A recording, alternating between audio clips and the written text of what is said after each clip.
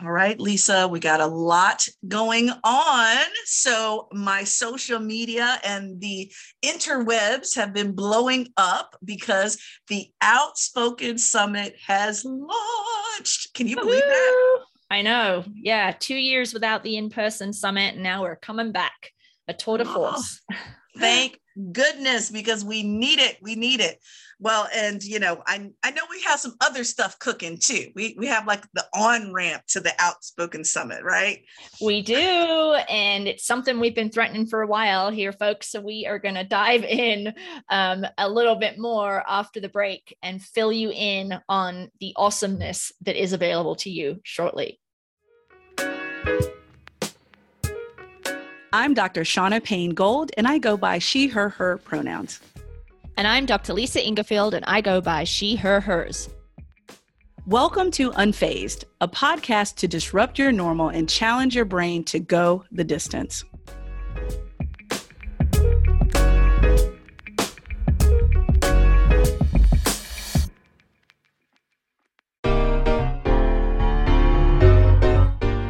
Whether you're competing in a triathlon or swimming to challenge yourself, Orca has fit-for-purpose swimwear designed to meet your needs. Innovation has always been part of Orca's DNA, and when it came to the development of their new triathlon wetsuits, a wide range of skill levels and different types of triathletes were taken into account. Whether you're looking for maximum flexibility, maximum buoyancy, or somewhere in between, Orca wetsuits are designed to help you achieve better performance in the water. It is performance made simple. For 15% off all items on orca.com, use the code LiveFeisty15.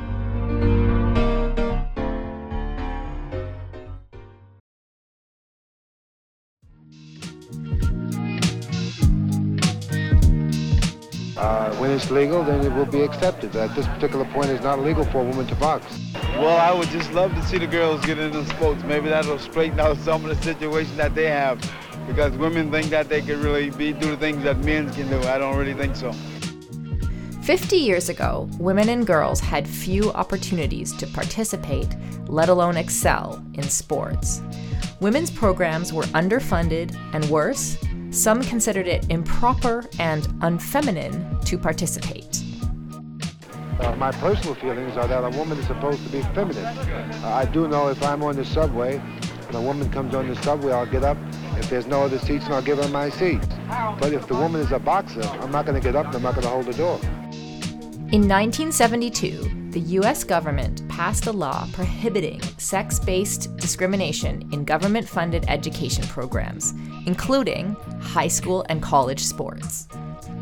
The type of woman who tends to excel in sports naturally tends to be a more highly motivated type of individual than men, because they haven't come up through a pampered athletic system. It hasn't been easy. It has not been easy. In a new series by Feisty Media, we explore the stories behind the law that changed everything. This special series will be presented on the Feisty Women's Performance Podcast feed. Subscribe now to the Feisty Women's Performance Podcast. This is 9.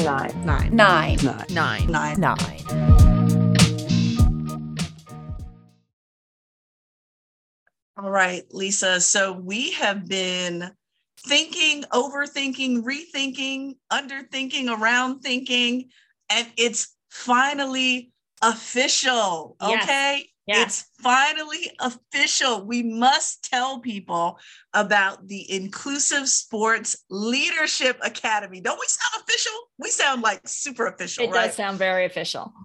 Yes, and it has the handy dandy acronym of ISLA, which I also really like. I love it. I love it. Yes. ISLA, ISLA. So yes, we have been thinking about this academy for, Lisa, I'm afraid to even go back. Goodness. Maybe, gosh, a year and a half at least. It's got to be at least that. Yeah. Yeah. We've been thinking about it for a long while. And you, myself, and of course, Gabby Nunez, who is really our co-conspirator, I would say, in this, because we have been thinking about how can we disrupt endurance sport in such a way that we fill a huge void that just simply isn't there. And so, now we have this Inclusive Sports Leadership Academy where people who may be athletes, maybe race directors, coaches, trainers, you name it, in any part of the business industry of endurance sport, you need to be there. Get your hindparts there in November. Get there because there's nothing like it, right? Right. Nothing like it. Nothing in endurance sports. So the Outspoken Summit is running the 11th to the 13th of November in Tempe, Arizona. We are heading back to our stomping ground, and the ILA is going to directly precede the Outspoken Summit. So it will run the evening of the 8th through the late afternoon on the 11th. And what's pretty exciting about this is it's going to be an intensive and immersive experience. So we are looking for a small cohort of folks, probably no bigger than about 15 people, so that we can really dive into diversity, equity, representation, and inclusion over that 2.5 days-ish, and really help people think through the ways in which they can activate social change in their endurance sport organizations. So this is not a surface event. This is not a conference where you can float in and out of those sessions. You're like 5 sessions on the calendar I want to go to. I'll spend 10 minutes in each. It's not that. It's a full couple of days where we'll be together and we will be diving headfirst into this stuff. And it might be hard, it might be uncomfortable, but hopefully you will come out having learned and grown as a person and a professional.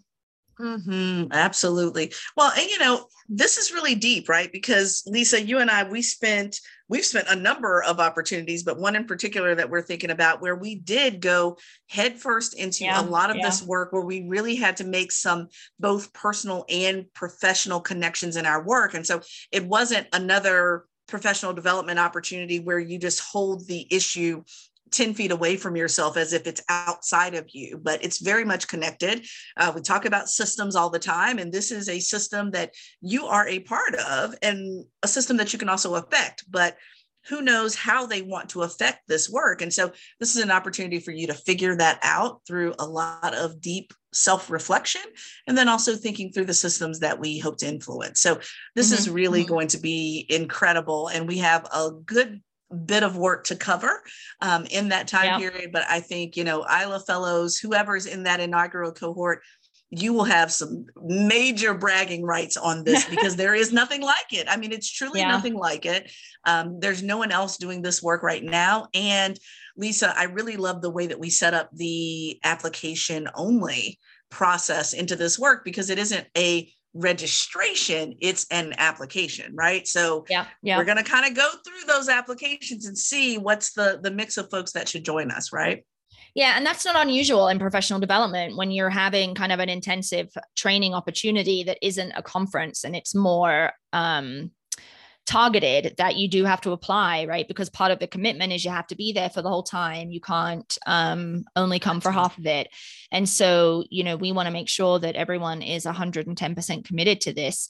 And because it's such a popular opportunity, we've had so much feedback from people about how important this kind of training would be, this kind of professional development for folks in endurance sport, that we wanted to make it really meaningful. And we've talked a lot about how self-reflection is so crucial for diversity, equity, representation, and inclusion work. I mean, I think we have banged that drum 1,000 times over on this podcast. And so this is an opportunity where you're going to have the space to do that deep dive, to self-reflect, because that's where transformation happens. I mean, think about the models that we've shared with you around allyship, around whiteness.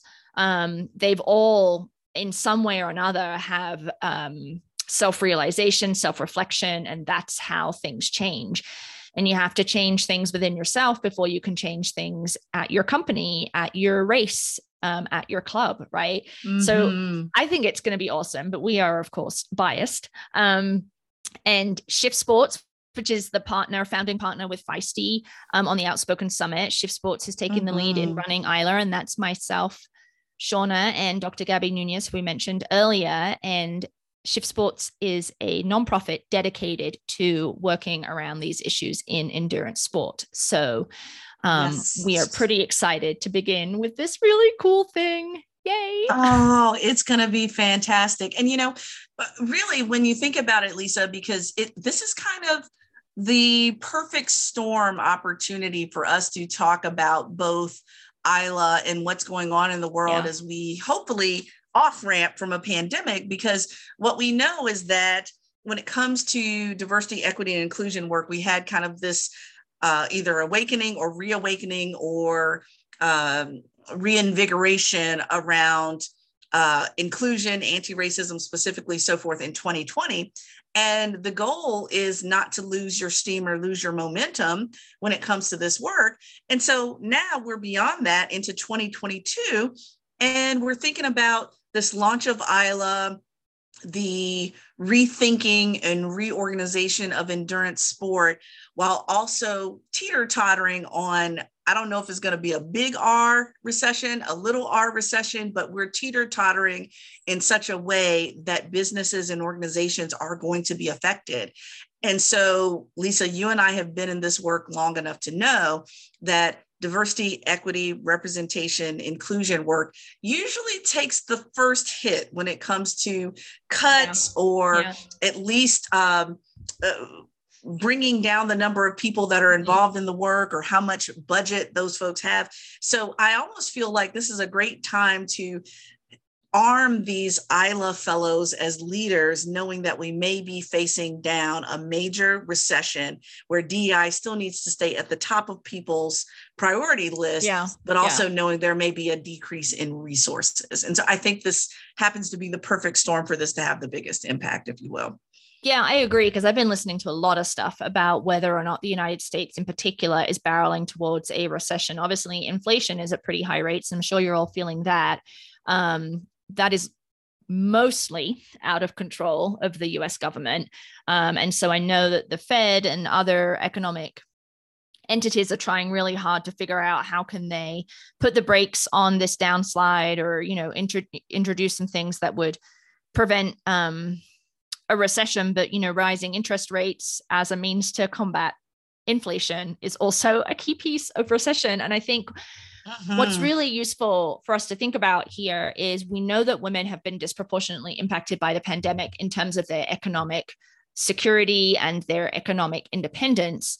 And that obviously has had a ripple effect in their participation in endurance sport and other kind of places in society. And so now if we do end up moving into a recession, whether it's a massive one or a little one, is how is that going to continue to hurt women, in particular women of color, in particular low-income women, disabled women, trans women? I mean, constantly keeping that front of mind. And so those issues don't go away in a recession. They actually get bigger. And so that's when I think organizations really need to put their foot on the gas even more, even though it can feel like, well, DEI is this coffee mug that I can throw away.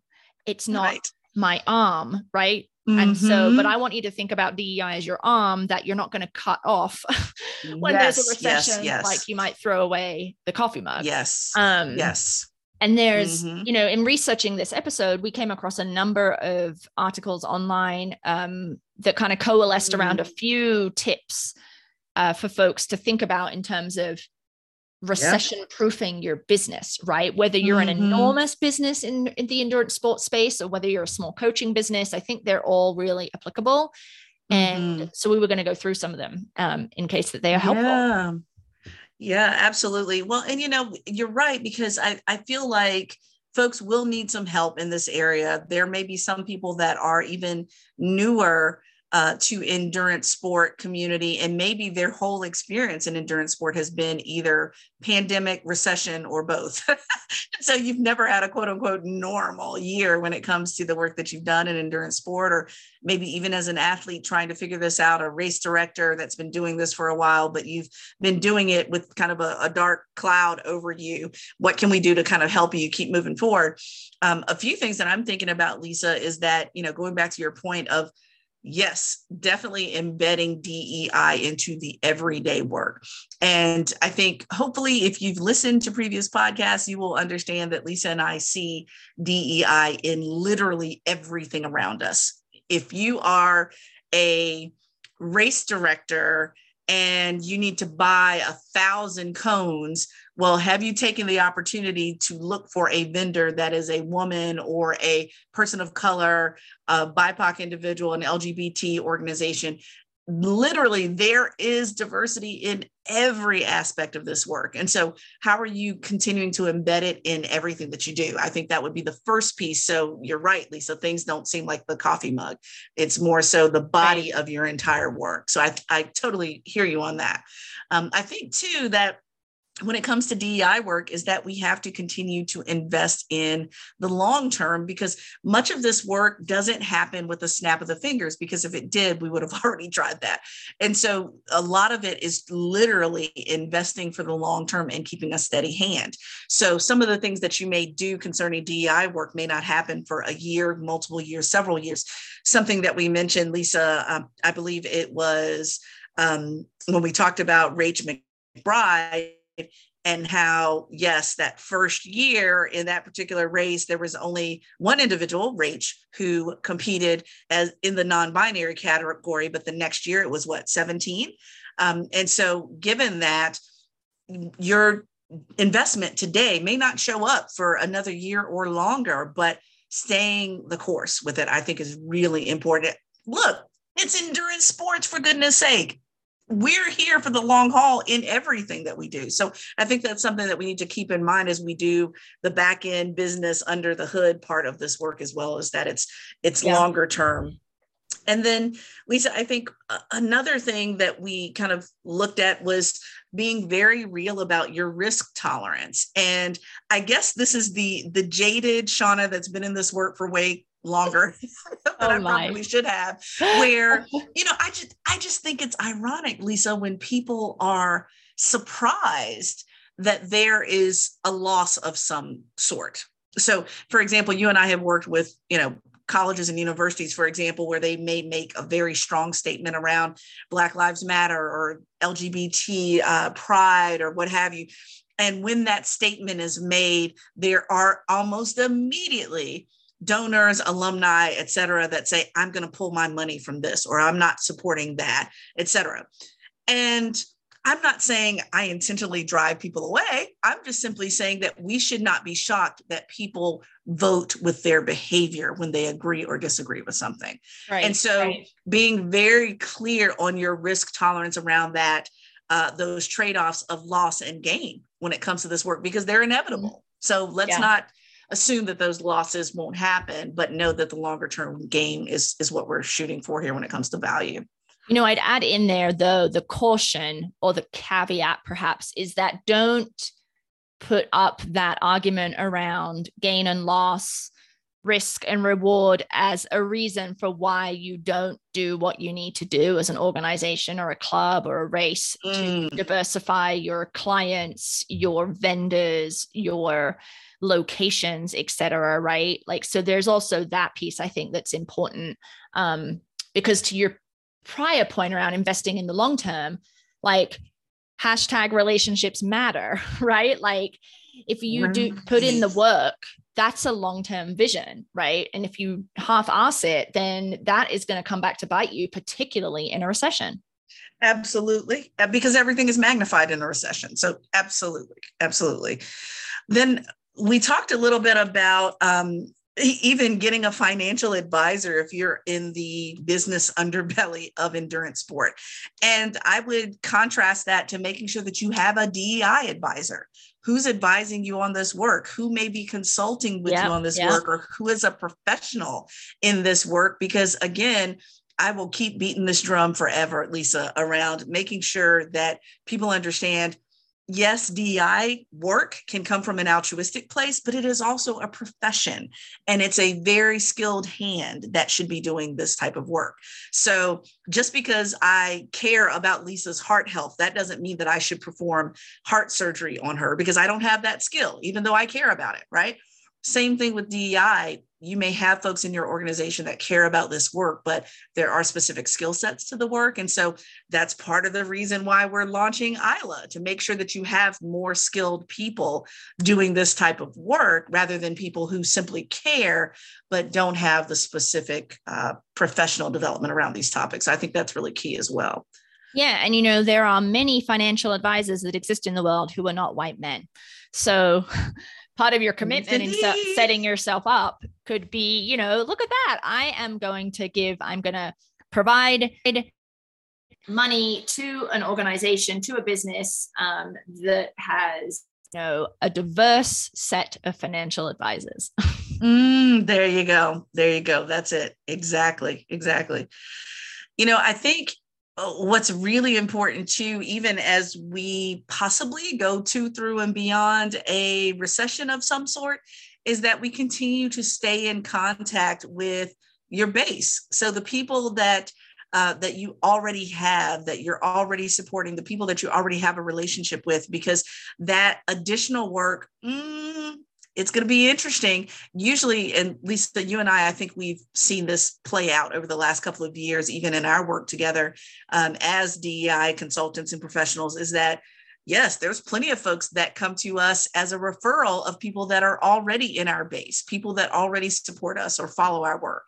And so, making sure that we're continuously keeping relationships and keeping those relationships healthy. I think that's good business sense, but that's also good DEI sense because we want to make sure that it's, again, part of the fabric of your business, your organization, your outreach plan, all of that. I think that's really key. So that's good business sense, good common sense. I think that's something we all should do.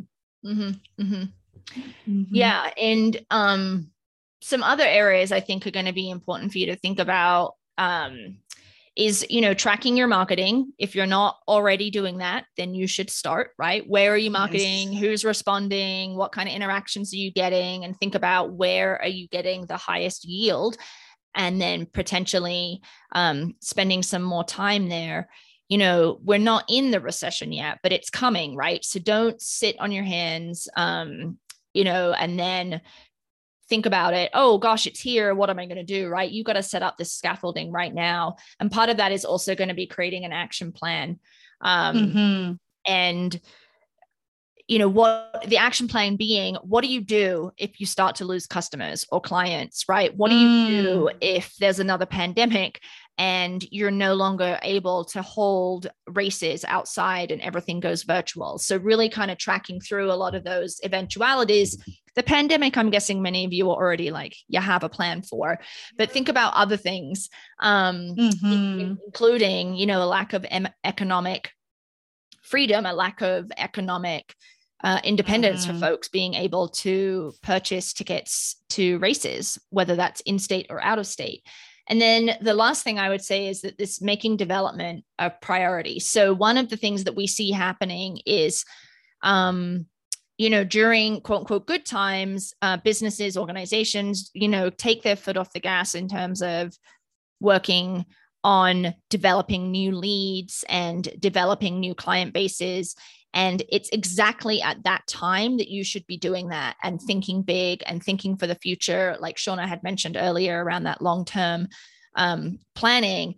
And I think that making development around DEI and the integration of DEI and the expansion of your customer base, client base, race locations, et cetera, to be more diverse is something that you need to do kind of in your quote unquote off season, right?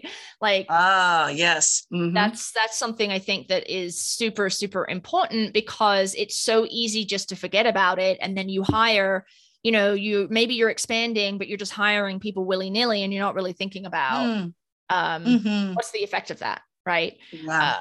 What about all those communities that are untapped in terms of knowing about your service, your product, your opportunities?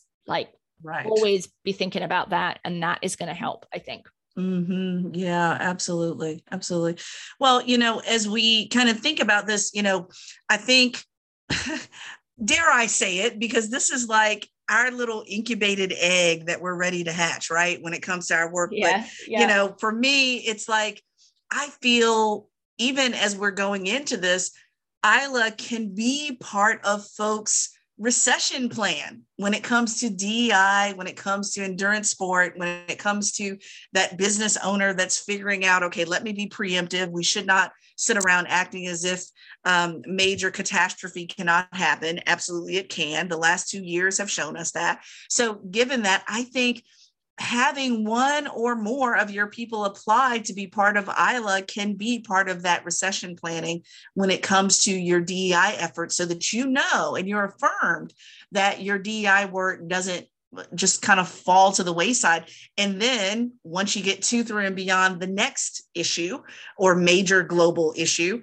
you're still looking around like, gosh, 2 more years pass and we still haven't gotten anything done. So how can we keep this moving? Because the time is going to pass regardless, whether we're in a recession or not, the time is going to pass regardless. And so I feel like ILA can be really part of that structured web of recession proofing your organization, if you just send them on over to us. So Tempe is waiting on us, right, Lisa? Yeah. You know, what you're making me think of is so many organizations are just awful at providing professional development for their employees. Yes. You know, I just don't see a lot of that in endurance sport. You know, the folks who are producing and marketing products for endurance sport, or race companies, or clubs that have boards, you know, or, you know, various iterations of what that might look like. It's just like professional development's kind of an afterthought.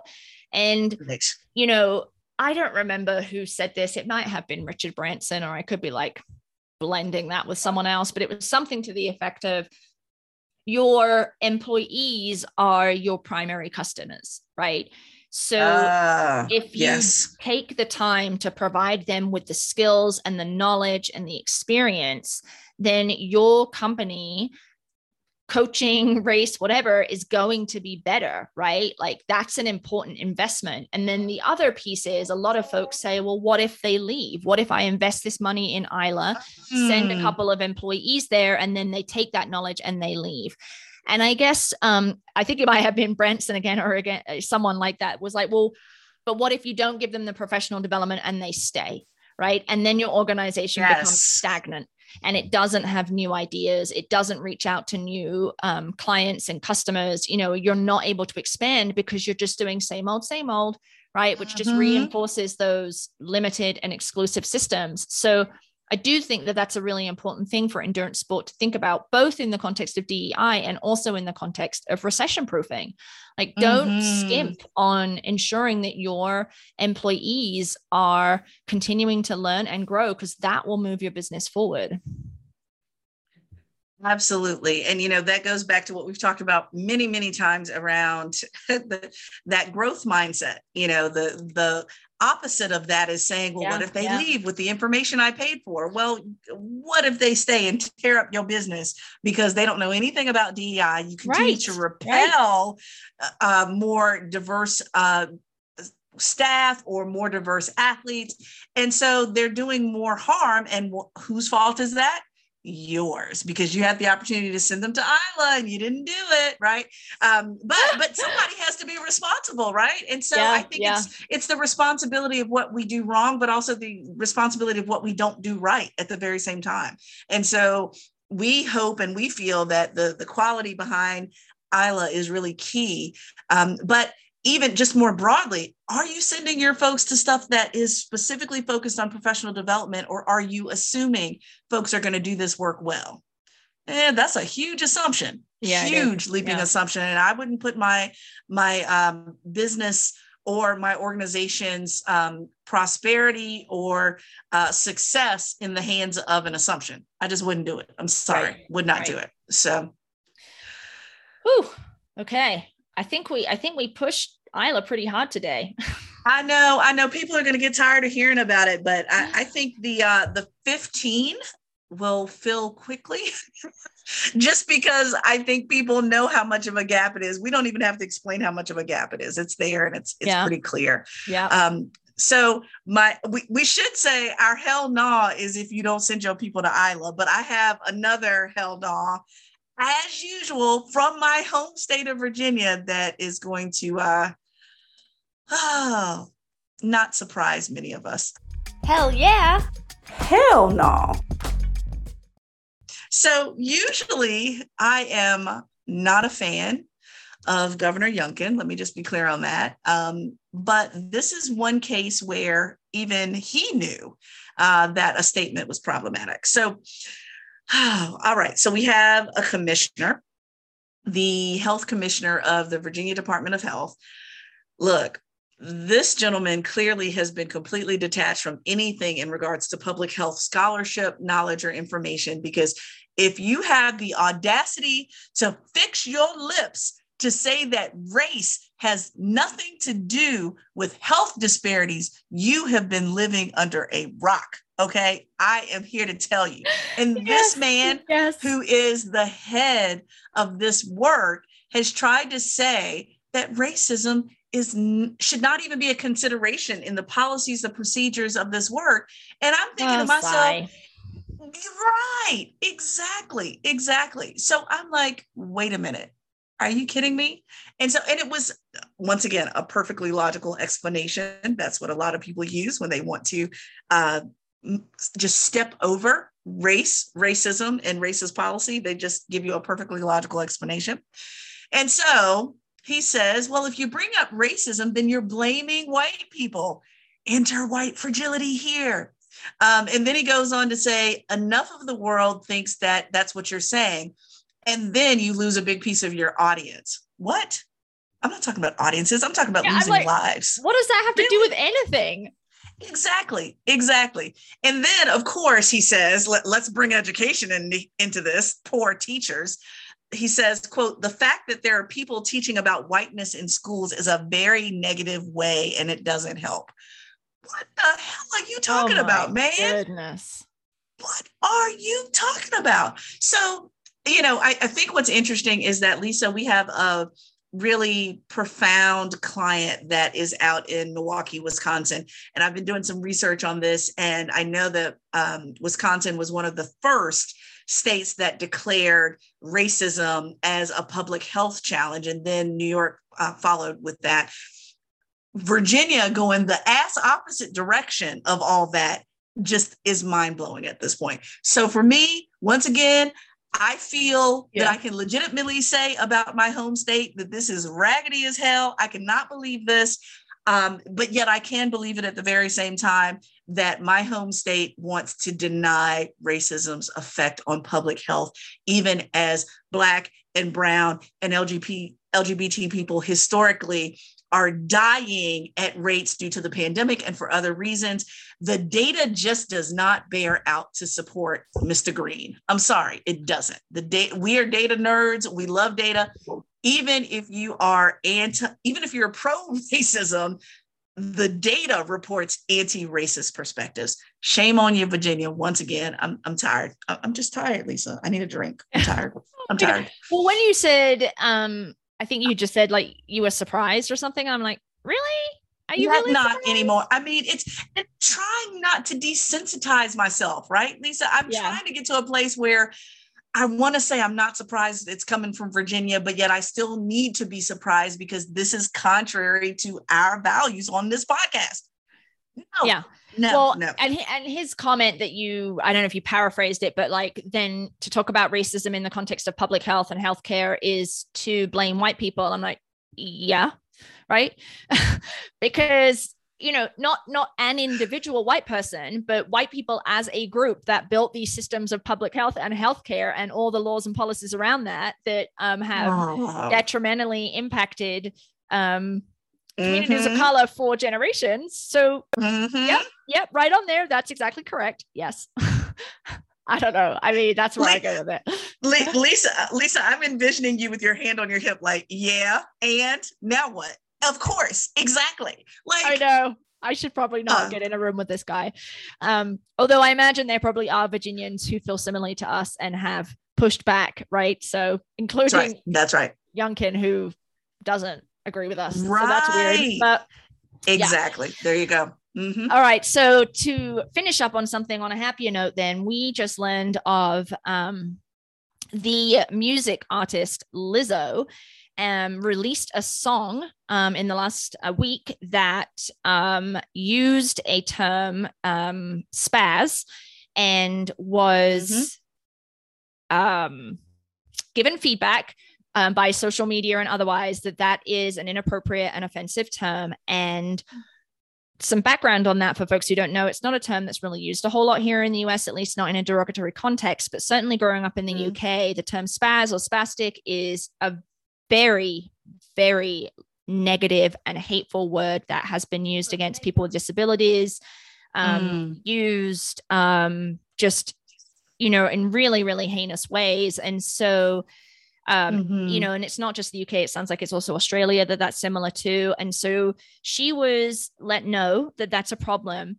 And what we love about her response, because it's a good role model for all of us to learn from, is that she didn't make 1 ounce of excuse about why that happened. And we guess that she just didn't know, right? Because she's been born in the United States. It's not a word that's used here in a derogatory way. It doesn't have that same history. And, but rather than come out and say, well, I didn't know, I'm sorry, I didn't mean to hurt anyone. What she did was she just rewrote the song and changed the line, like, and then got that changed on all of the airwaves, wherever it had been released to. And then she posted on Twitter, it's been brought to my attention that there is a harmful world in my new song, Girls. Let me make one thing clear. I never want to promote derogatory language. As a fat Black woman in America, I have had many hurtful words used against me. So I understand, actually. Yeah, that's purposeful. The power words can have, whether intentionally or in my case, unintentionally. I'm proud to say there's a new version of Girls with a lyric change. This is the result of me listening and taking action. As an influential artist, I'm dedicated to being part of the change I've been waiting to see in the world. So she just changed it. She didn't put up a defensive fight, and she changed it quickly, right? And so that's something that was really important that we really loved. And so something for us to think about, right? If you are called out or called in about language that you're using in your place of employment, at your race, in your club, in your coaching, don't protest and try to offer a bazillion excuses. Just fix it. Say, okay, now I know, and I won't do that again. Right. And it probably feels shitty, and I'm sure Lizzo didn't feel good about it, but she didn't sit in that. She just changed it. Right. And that's what's important. That's what's really important, I think. Exactly. That's it. And making the change that quickly when the song just dropped, I just feel like it's a great opportunity to put on stage, pun intended, on stage, an artist that is willing to say, look, it's just as simple as me changing the lyric in order to be an ally rather than using ableist language. So I thought it was great. I think we can take so much from it. And, you know, Lizzo has over 12 million followers. This is a big deal. It's not like just, you know, some people that are not well known using this language, even though I don't feel anybody should use the language. But this is someone who can make change simply by being very transparent about this correction. And so I feel strongly that, you know, with 12 million people watching what Lizzo is doing, obviously that's really important. It's important for us in the US who may not have known that this was ableist language or had this history. Now we know, and now hands off. No need to even visit that language, because now we all have been educated around this particular topic. So I'm grateful for it. Yeah, absolutely. Actually, it makes me think of that song that came out by the group whose name is blanking me. I realize what I have shared so far is very vague, but it was Let's Get Retarded in Here. Was the original song. Yeah. Was it the Black Eyed Peas? I can't remember.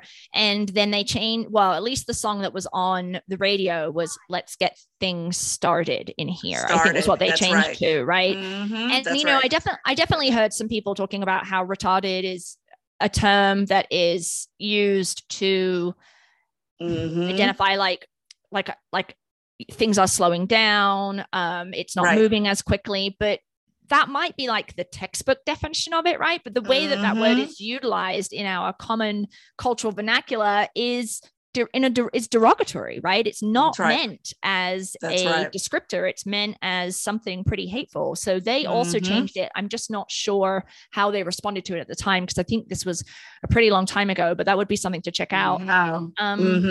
Yeah, absolutely. So I guess we'll leave you all with a reminder to register for the Outspoken Summit. You can do that on outspokensummit.com.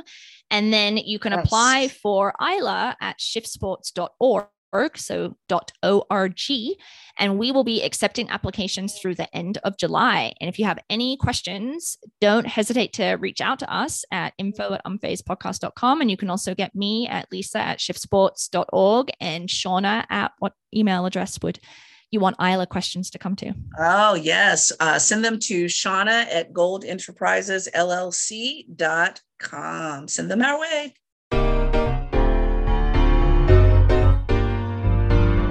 Raise your hand if you believe we need more women at our triathlons.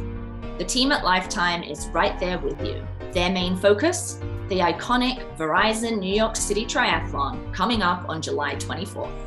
And Lisa, I did this race in 2016, and I have to say, it was like being shot out of a cannon with 1,000 of your closest friends at the start of the swim. But I hear, unlike 2016, this year, they added a duathlon distance and implemented a rookie refund program, all to get more racers like you of every age, skill level, and background to race the greatest city in the world. So let's ride a better future for endurance sports together. Visit nyctry.com today and reserve your spot. That's nyctri.com today.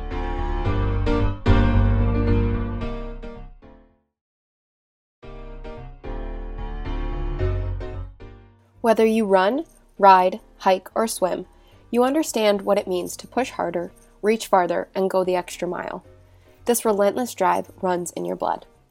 That's why Inside Tracker provides you with a personalized plan to build endurance, boost energy, and optimize your health for the long haul.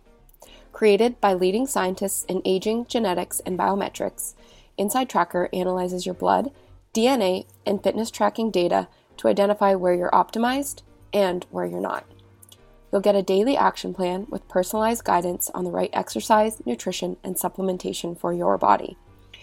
And when you connect Inside Tracker with your Fitbit or Garmin, you'll also unlock real-time recovery pro tips after you complete your workout.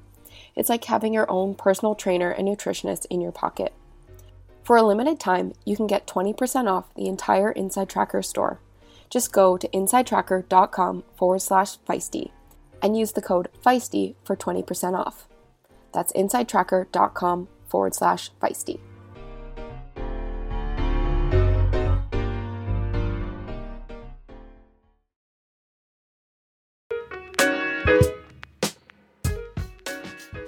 Unfazed, a podcast produced by Feisty Media and supported by the Outspoken Summit. Edited and produced by the fabulous Millie Perry. Email us at info@unfazedpodcast.com and find us on social media at Try to Defy, at Dr. Gold Speaks, or at Outspoken Women in Tri. I'm Lisa. I'm Shauna. Thanks for listening. Stay unfazed, folks. See you next time.